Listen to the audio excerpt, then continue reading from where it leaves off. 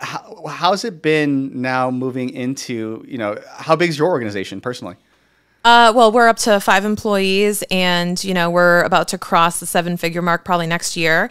So we are, it's growing. I mean, it's only been since 2019, so I consider that pretty quickly.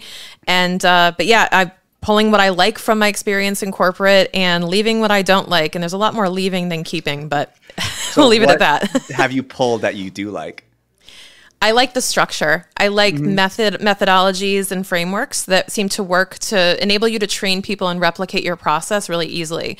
I started my career working at McDonald's, actually when I was 14. Wow. And there is no better organization to teach you the value of consistency in operations. I know you're a COO yourself, so they are the kings of how to actually create a scalable operation. And I learned so much about business from working there for 6 years, probably more than business school, to be honest with you. Yeah, well, I think if you're able to train 14, 15, 16-year-olds on process, you probably are the best in the industry. So I love that. And what would you leave behind? I'm sure a lot, but...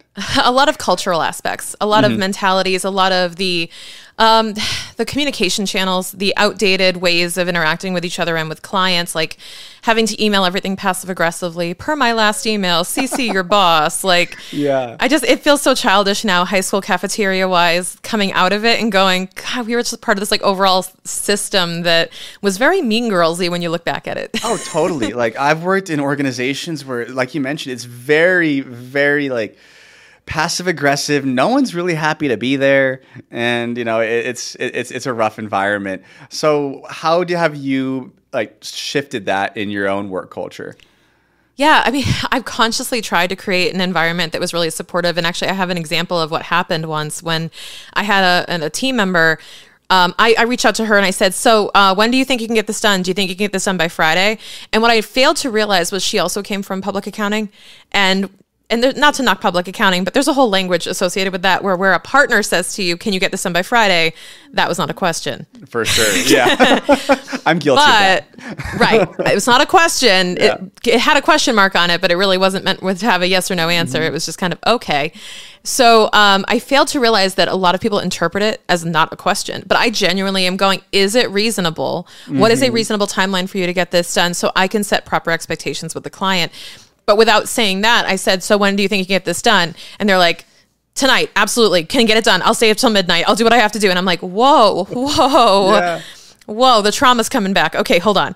I actually meant to ask a question. And I realized that there's a cultural assumption when you have all that background with corporate that like that's the way you've always been spoken to or how you interpret the language. So I actually had to do a lot of like, I guess it's unprogramming. And in starting my own business, had to realize that language matters and that there are certain assumptions about what you're saying without saying it.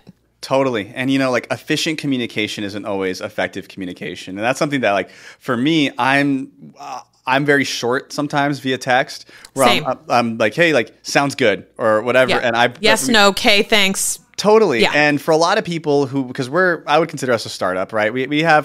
We're almost close to 100 employees across all of our different brands. But the majority of the people don't have like the true corporate experience. Like a few of our like leadership team does, et cetera. But so for a lot of people, like the short communication style is fine and it works. But I brought somebody in as a COO of like, so basically the way it works, I'm the COO of our parent company. Then we have COOs at each individual business unit. But I brought somebody in from corporate and like she asked me like, is everything okay? Like, am I still in good standing? I was like, yeah, we are. I promise we are so good. But like, I recognize that I have to be a lot more clear and transparent with my communication. Otherwise, it can definitely be misconstrued.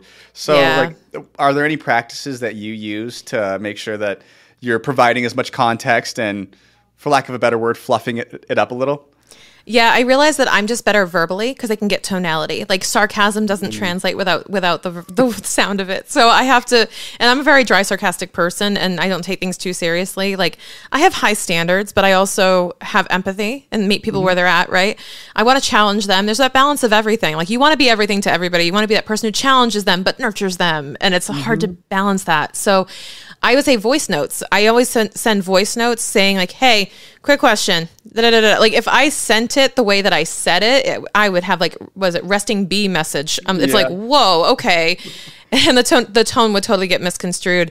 But when I send voice notes, I feel like I can kind of be softer. I can add nuance, I can add tonality, and I'm just stronger in that sense. So I'd send voice notes and then I allow them to transcribe it. We use Slack a lot. We use other messengers.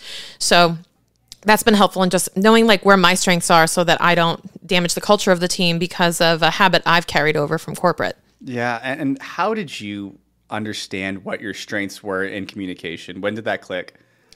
I think, well, it clicks when it's you know where the boundaries are when you hit them. And you know where, it's like when you're drinking in college. It's like, well, now we know that. Like now we know where that line is. And hopefully we learn. And we learn and we don't cross that again, right? But like you only know where the boundaries are when you approach them. And I think that I had to get the feedback in real time from team members going like, hey, or even clients that were like, you're really cold when you send an email. And I go, I'm so sorry. I've been deposed in front of the SEC and I've had my laptop taken and scrubbed.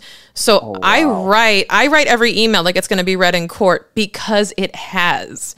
Wow. And I go, because I've experienced that when I was 23, I am forever going to write emails as though it will be read in front of the president of the United States and I have to defend it.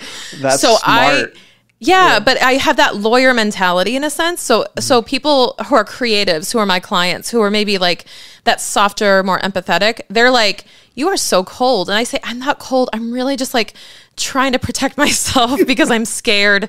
And I realized that that's where I had to, but they gave me that feedback and they would tell me, hey, like, for what it's worth, you have a very different feel for your emails versus your, phone calls. We constantly think you're mad at us. And I was like, okay, noted. I have to really unpack why and take that feedback, which I'm so grateful that my clients are willing to be real with me and tell me that. Totally. And that's the same thing with me. Like I naturally am like a little warmer, more personable, but I also have to make a point to go do it, right? Because there's some times where like as a COO in the office, I have eyes on me all the time. Right. So if I show up just a little different than I did yesterday, or, maybe I was warm one time and now like I'm just a lot more transactional, like, is everything good? Is everything okay? So I know that I consciously always have to show up this like the same way, be consistent,